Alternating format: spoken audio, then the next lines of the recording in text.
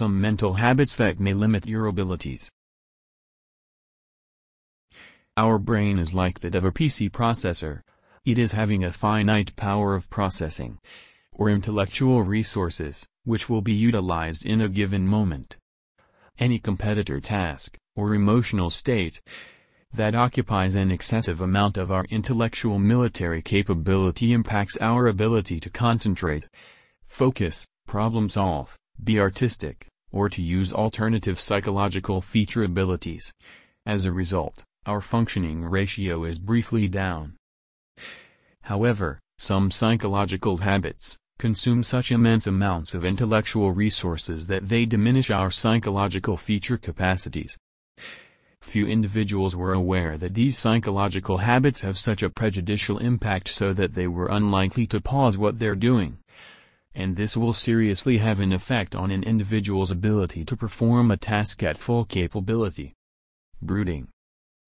Replaying displeasing, frustrating, or distressing events over and over again, especially once doing thus oft or habitually, can build our minds race with thoughts or stir up showing emotion, severely be a burden to our intellectual resources. Additionally to impacting our psychological feature functioning, brooding, also referred to as ruminating, will lead to real dangers to our emotional and even our physical health.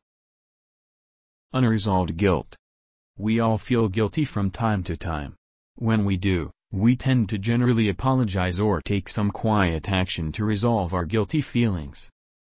However, once guilt isn't addressed and repeatedly pops into your mind, it creates large psychological distractions that seriously impair psychological functioning. The answer is away from guilty feelings. Ineffective grumbling. Most people are probably sharing their frustrations with friends, then discuss them with somebody that can resolve them. The matter is that every time we are detailing the tale to somebody, we will be becoming annoyed and irritated. Anger and frustration need important process power and change ineffective complaints to become a daily drain on our intelligence. Overanalyzing rejection. Rejection creates emotional pain that considerably impacts our mood and contains a serious impact on psychological functioning. It additionally causes people to become self-critical, a habit that damages our self-respect, extending the length of our emotional distress, and with it, our compromised psychological talents. Worrying. Many people don't take into account that worrying is harmful.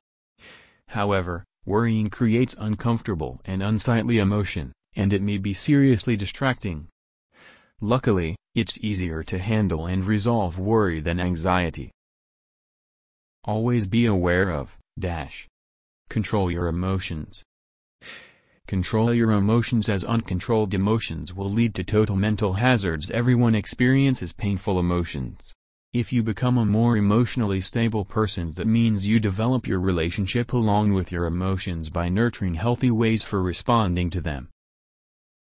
Everything you thinking is not right. Some individuals can't suppose overthinking is at the foundation of most styles of emotional suffering. Stop basic cognitive thinking that whatever you think is true, and you'll stop overthinking most.